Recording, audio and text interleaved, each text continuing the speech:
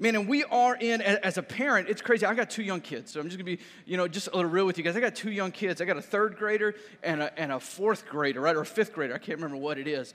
And so earlier this year, they were talking about, are you kids going to go online or are they going to go in person? And I was like, well, I don't know. I was like, look, man, we have spent too much time with my kids from like spring break. Spring break started summer, right? And so I was like, no, y'all are going in person. Like, I don't know, Dad, if we want to go. And I was like, I don't know if you have an opinion. You don't have an opinion, right? And I was like, you're going, in person. You're not doing online, right? So we started kind of researching what was going to happen, right? And so their school's going to have like face shields and masks and all these things. And I'm just thinking, as a kid, I would have decorated my face shield. You know what I'm saying? It's like I would have made pirate face on it. And so I'm like, man, this is terrible. They're going to have this going, right? And so they got to wear face shields and they got to wear masks. And so we've been kind of debating as parents, like, are we bad people? Like, are we terrible people for sending our kids to school, right? I was like, I never would have thought sending my kids to school would be a trivial thing, or that my decision making as a parent would be coming into question by sending them to school, right? So we made the decision. We're like, all right, we're going to send you to school because, look, we cannot do this thing online. Man, I'm a terrible math teacher. They're like, hey, we're going to figure out fractions. Done. I got you, right?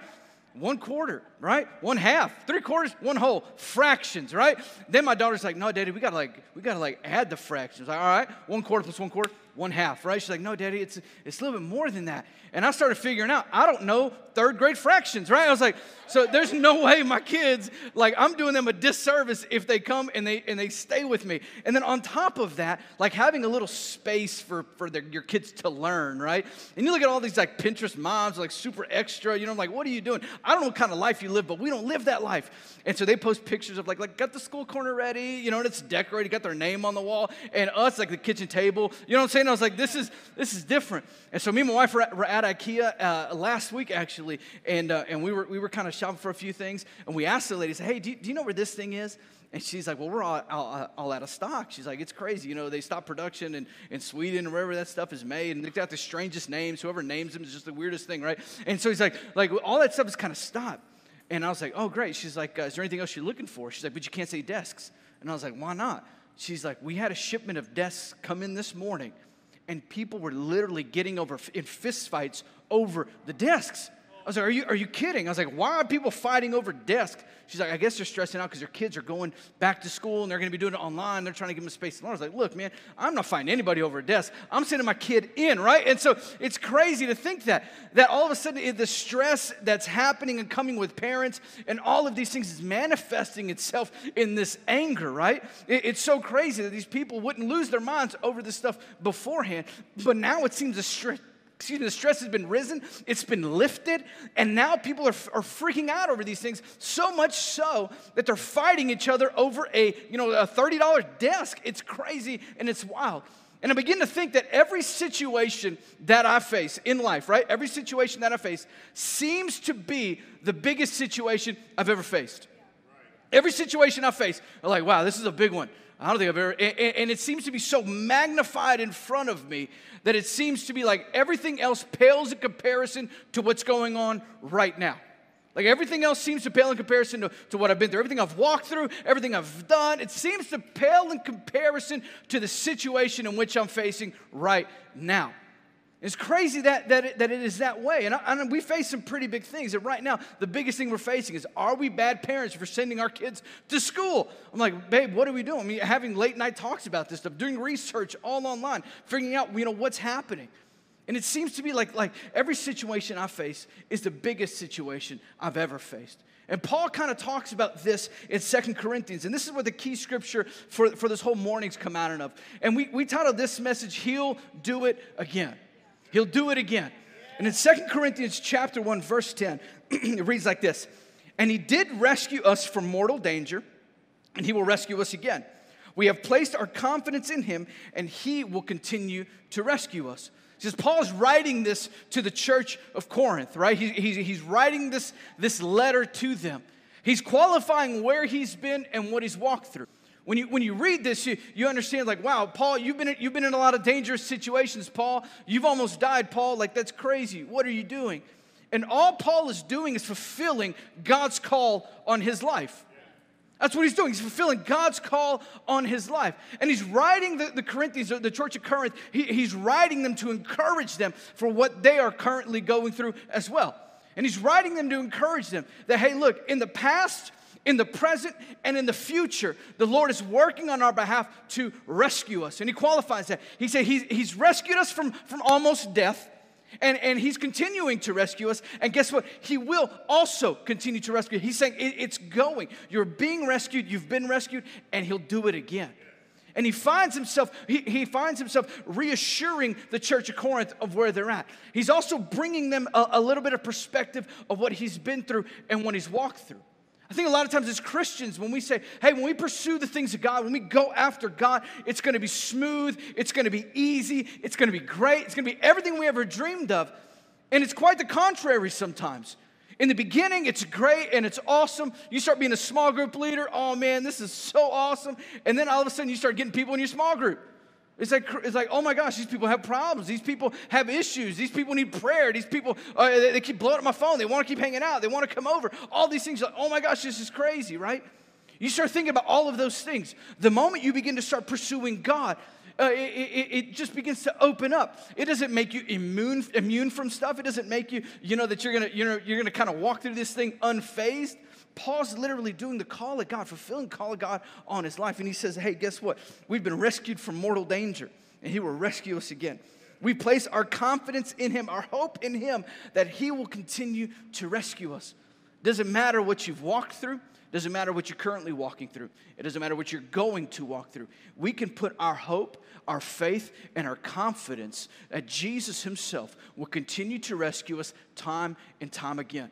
Your circumstance, no matter how big it is, your situation, no matter how difficult it may be, we can put our hope and our trust and our faith in the fact that Jesus has done it. He's rescued us out of things. Each and every one of us can point to something that the Lord has walked us out of.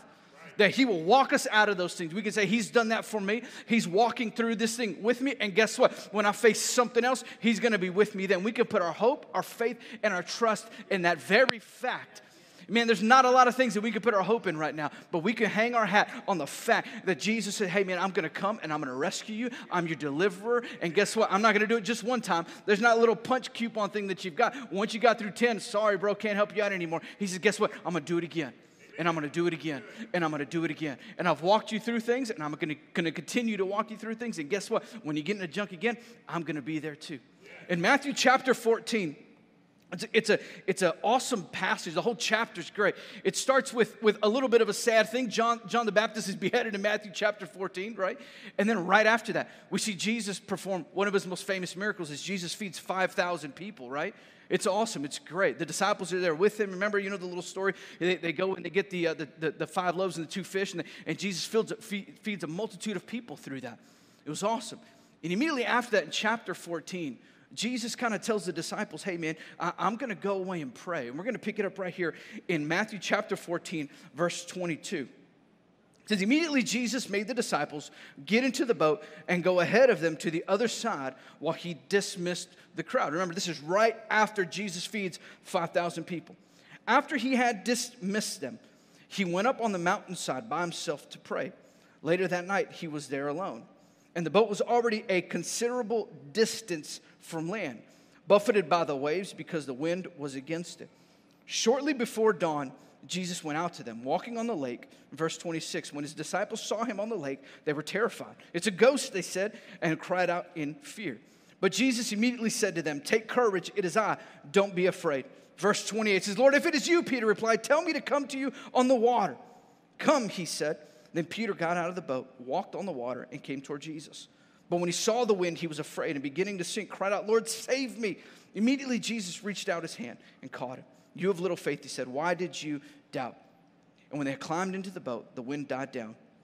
Then those who were in the boat worshiped him, saying, truly you are the Son of God. So this is a whole passage going out there, right? Jesus has dismissed himself to go pray. He's going to go recharge. The disciples are on their way to the other side where Jesus had told them to go. They're doing exactly what Jesus told them to do. Go to the other side. They're on their way there. and it's really, really late, almost before dawn. It would say this is between like 3 and 6 in the morning, right? Maybe the moon is shining, I don't know, but all of a sudden the disciples see a figure in verse 26 kind of coming towards them. And they're afraid that it's a ghost, right? The disciples were sailors. They were men of the sea. And so I can only imagine what stories they had been told, what folklore they had been told about, sea monsters and crazy things, you know what I'm saying? For the Hispanic people, el chupacabra, right? And so it's like oh my gosh, mira el chupacabra, right? And for my wife friends, the Loch Ness Monster, you're like, what? So who knows what this thing really is, right? They're all freaked out. Who knows what the Jewish folklore thing was? I have no idea. Oh my God, it's a swimming pig. I don't know, whatever it may be. It's crazy. But they're scared of this thing. They're terrified of this thing. I don't know if it was like on the 13th night, if the 13th night falls on the 7th day and the moon is at 2 o'clock, right? That's when he appears, right? He's like, so they're freaked out, they're rowing the boat, the winds are coming at them. And one of the disciples says, you know what? It's the 27th.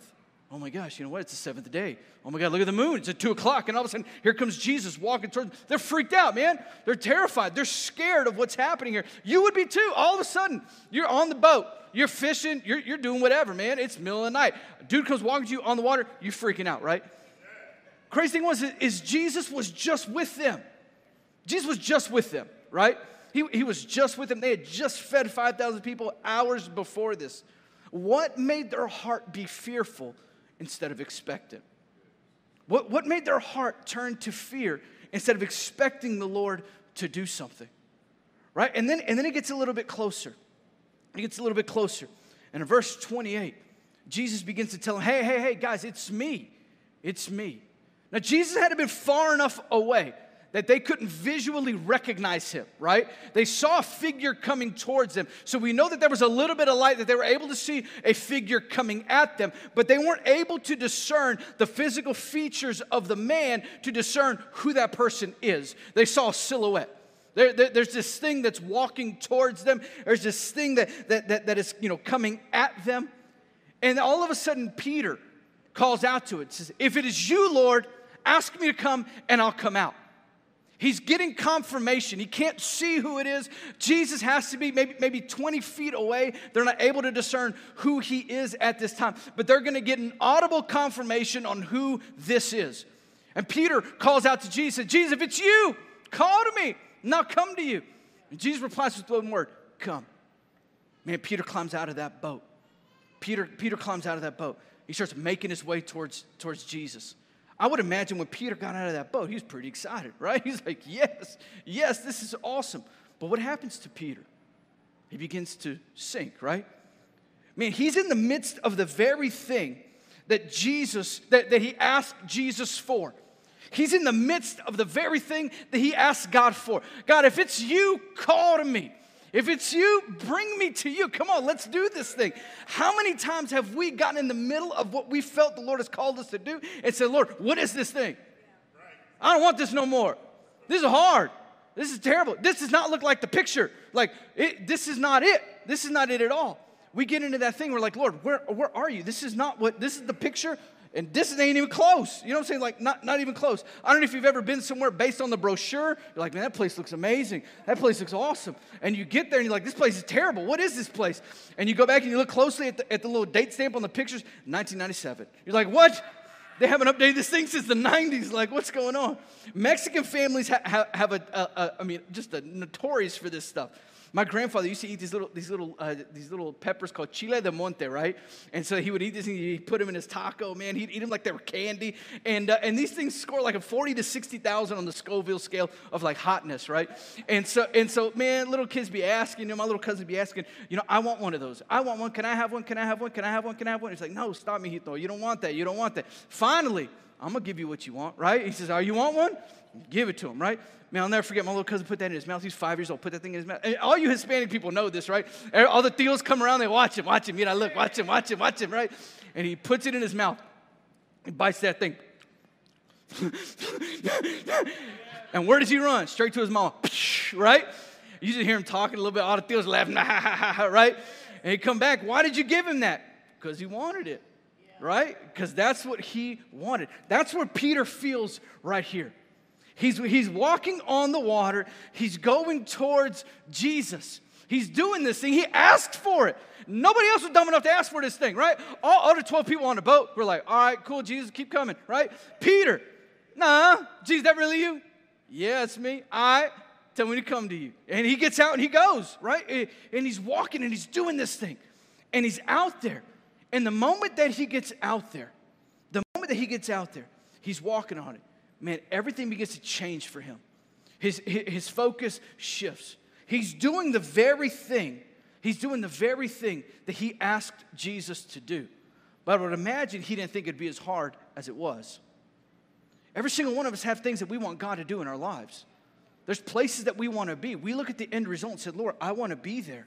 That's where I want to go. That's what I want to do. Lord, I want to speak. I want to sing. I want to be CEO. You know, I want to be this. I want to be that. And you say, great, man, I'm gonna make you that. But you know what? It doesn't happen overnight. That's not something that just happens. I'm going to give you the tools and the experiences that you need to get there, one step at a time. Because if I put you right there, right now, man, that ain't going to happen. That picture's not going to last. That thing's not going to sustain. And Peter has this moment. He's walking with the Lord. He's going with the Lord. And he's literally following after Jesus. And he's going after him. And a lot of times we think that's scary. It's like, Lord, I'm following after Jesus. It's just a faith walk. It's just a thing. The thing about following somebody is if you're following them, they're going before you, right? If you're following somebody, they're going to encounter all the pitfalls before you even get there. If you're following somebody, man, they're going to flag the things that are danger to you before you even get there. Following Jesus is one of the safest places that we can be. As he's going before us, all we're doing is we're following right behind him. We see in verse 30, Peter's focus begins to change. It begins to shift. And it says that Peter began to focus on the winds and the waves more than focusing on Jesus. When he got out there, I would imagine, man, he could just see the silhouette of Jesus. The winds, the boat was rocking, but he wasn't looking at that. He was looking at that silhouette. And the moment he got out there and he crossed to him, he began to put his focus on everything else around him. He began to notice, oh my gosh, that's a pretty big wave. Oh my gosh, man, this wind is really strong. Oh my gosh, Jesus, how are you doing this? And he began to put his focus on everything else that was around him rather than focusing on Jesus himself. You know, that's how seasickness kind of kicks in for us. Your eyes and your inner ears begin to focus on two different things. They begin to feel two different things, right? Your inner ear is saying, hey, man, we're moving, you know, all sorts of crazy. And your eyes are looking at something that's focused. And that's how seasickness kicks in.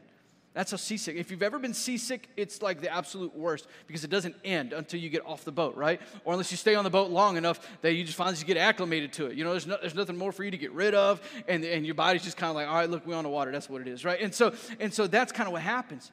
And so your eyes and your ears are sensing and feeling two different things. And as Peter's out on that water, he's feeling the very same thing. He's got a spiritual seasickness. As his faith is telling him one thing, but his eyes in the natural are seeing something different. His faith and his flesh are fighting in that moment as he's on his way to Jesus. He took his focus off Jesus because guess what? Walking in faith doesn't necessarily always make sense in the flesh. Come on, walking out in faith doesn't always make sense in the flesh. It's called faith. That's why it's called faith. And we see that when he gets to Jesus, finally he gets there. He gets kind of close. He begins to sink. And Jesus doesn't let him just swim to the boat. Jesus just doesn't let him say, all right, bro, come on, get up. You can swim. Come on, dude. He doesn't do that. He grabs him. He literally grabs him up. He doesn't get mad at him. He doesn't rebuke him. He doesn't do anything like that. He grabs him and he tells him, man, you have little faith. And he asks him a question. Why did you doubt? Why did you doubt? And guess what? I don't believe that boat came to where Jesus and Peter was. I believe that boat just kept kind of doing its thing. And Jesus and Peter walked together back to that boat. As they're hand in hand together, as Jesus is walking Peter back to that boat. And he asks him that question, why'd you doubt? Why'd you doubt? I think a lot of us have been asked that question by the Lord before. Why'd you doubt me? And he began to give him, I would imagine, just a very practical answer. Jesus, oh, there's water. It was wet. My sandals are wet. My little man robe that we wear is wet. All at the bottom's all wet. It's crazy. The wind was blowing it up. It was crazy. I began to focus on everything else. Then all of a sudden the lightning was going, and it was crazy. Lord, I don't know. I just began focusing on everything else, Lord, and I knew you were there, but I just didn't, I don't know. Everything else seemed to be bigger. The situation I'm facing seemed to be the biggest situation I've ever faced before.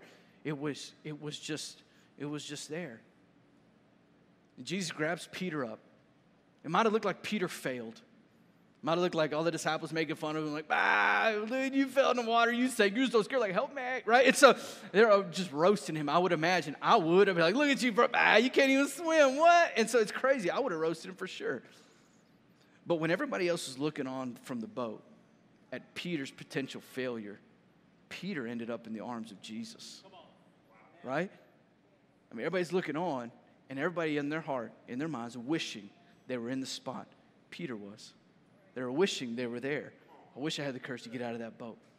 See, let me tell you something. Later on, Peter would fail Jesus again. Later on, he'd do it again. But guess what? Jesus restores him again. Because guess what? He'll do it again. There's no expiration date. There's no timestamp on that thing. He'll do it again for you. There's 3 things I want you guys writing down this morning on what to do when you're sinking. 3 things I want you to write down on what to do when you're sinking. Number 1 is this right here, is identify what's causing you to sink. You got to identify what's causing you to sink. The winds and waves, they didn't cause Peter to sink. They were there before he even got out of the boat. When he saw, he was afraid.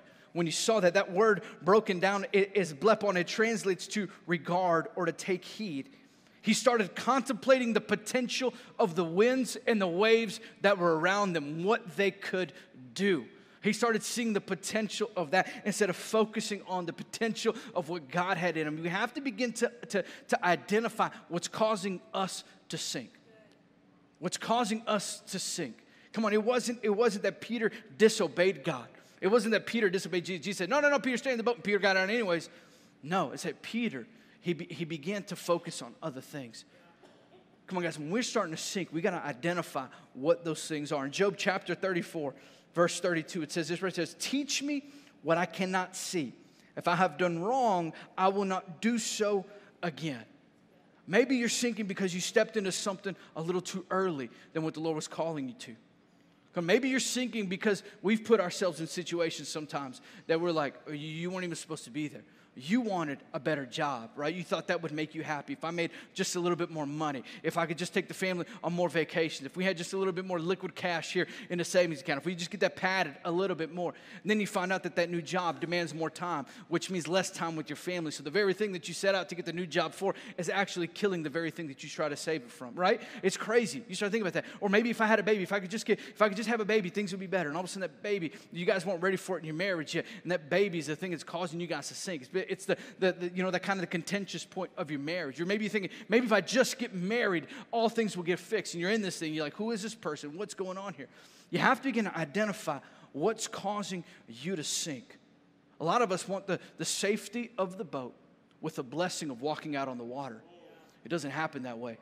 The only way you get the blessing of walking on the water is by getting out of the boat. It's the only way you can get that. And guess what? If you're out of that boat, you got to identify what's causing you to sink, because it's not Jesus that's doing that. Jesus called you, said, come to me. Let's go. Let's do this thing. If you're sinking, there's things that you've got attached to you that don't need to be there, that are bringing you down. You got to be able to identify those things, how to mediate them, how to begin to take care of those things. Rather than us just keep drowning, we got to humble ourselves, and we got to get help. You got to humble yourself, and you got to get help. The second thing is just right here, is keep heading towards Jesus. You got to keep heading towards Jesus. That's what Peter did. Peter didn't stop and try to go back to the boat. Peter went after Jesus. He kept going towards Jesus. He kept heading towards him. I had a great friend of mine who was in ministry and was kind of, he got hired on early on, and so super proud of him. And he's on at a prominent church in our area, and he's loving it, he's liking it. A couple years into it, we're having lunch, and he's like, man, I don't know if this is the place for me, this, and that. He just began to kind of be nitpicky, extremely critical. I was like, bro, what's going on with you, man? He stayed there about a year longer from there and ended up getting an opportunity to go to a really cool up-and-coming church in the Northeast. And so he's up there, he moves, man, they're paying him great. He's got an awesome marriage, it's just everything that you would kind of like look for in a ministry opportunity. It's happening. I mean, the church is growing. I mean, they're in an affluent area. It's just crazy. And I talked to him, right as he gets there, I was like, bro, how's it going? He said, man, it's great, dude. It's awesome. It's awesome. About 2-3 years into it again, we're talking, he comes down and he visits, and he's got the same critical spirit on him again. And he's like, you know what? It's not this. It's not that. Again, ask him, it's like, bro, what's going on, man? Your heart seems to be in the same place it was, a couple of years ago. I mean, like literally almost verbatim, the same thing you're telling me right now is the very thing you were complaining about back there. Just begin to kind of see these things. And what happened was, as this guy in the midst of it all, he started getting hurt because they weren't giving him more opportunity than he thought he deserved, right? And that he began to be critical and say, well, this is what I want now. This is what I want now. I want this, I want that, I want that, and I want this. And instead of keep going towards Jesus in ministry and doing what he's doing, he says, you know what? I really want the safety of this, and I want the safety of that. I mean, this is one of the most talented communicators I've ever met. I mean, just an extremely, extremely gifted individual. He ended up leaving that church after 4.5, close to 5 years. Bad split with the pastor, bad split of what was happening. They gave him the opportunity that he wanted to go ahead and kind of plan a campus, and that thing went completely haywire, went really, really bad. And he says, you know what? I'm done. He ended up moving back here. He's working in a little family business while the gift that the Lord has given him is just kind of wasting away. Come on, guys, if we're going to get these things, if we're going to get this stuff, if we're going to keep, we're not going to be able, to sink in all this. We have to keep heading towards Jesus in the midst of difficulty. You have to keep doing that. It's going to get hard. It's going to get tough. But we have to keep going and heading towards Jesus. We have to keep doing that. Peter kept doing that. He kept going after Jesus. 1 Chronicles 16:11 says, seek the Lord and his strength.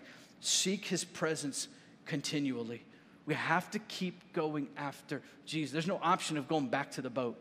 There should never be an option of going back to the boat. Well, I'm just going to go back to what I'm used to. I'm just going to go back to what was comfortable for me. I'm just going to go back to that because guess what? The moment you go back to the boat, it's never the same. It's never the same.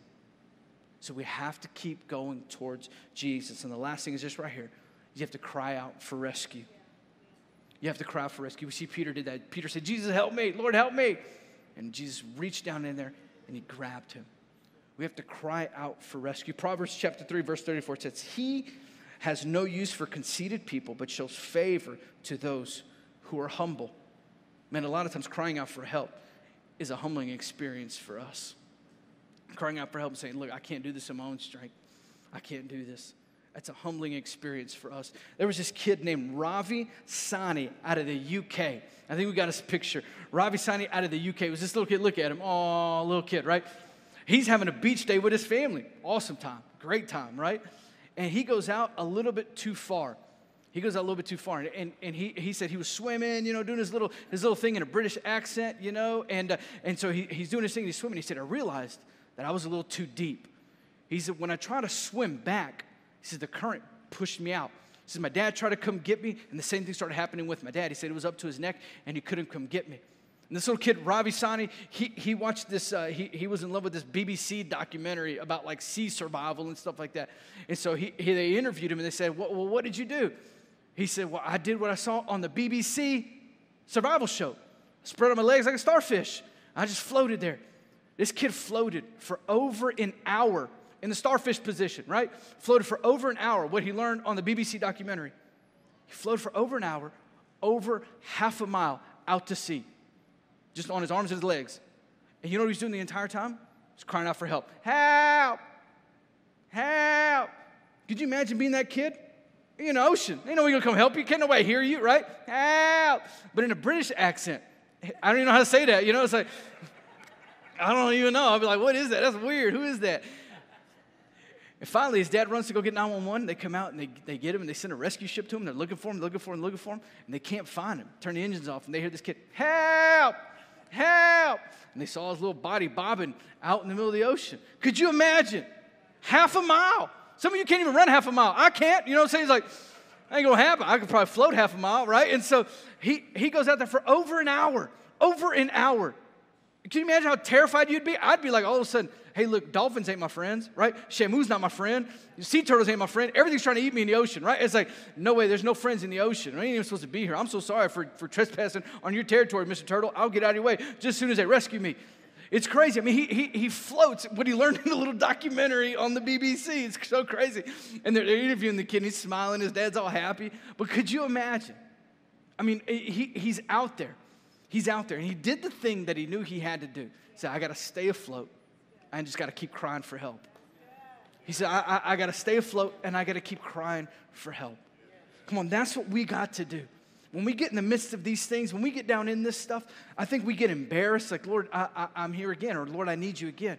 That's not it at all. That's not it at all. We need to cry out for rescue. Lord, I need you. Lord, you need to come grab me. Lord Jesus, I'm reaching my hand out. Lord, I need you right now.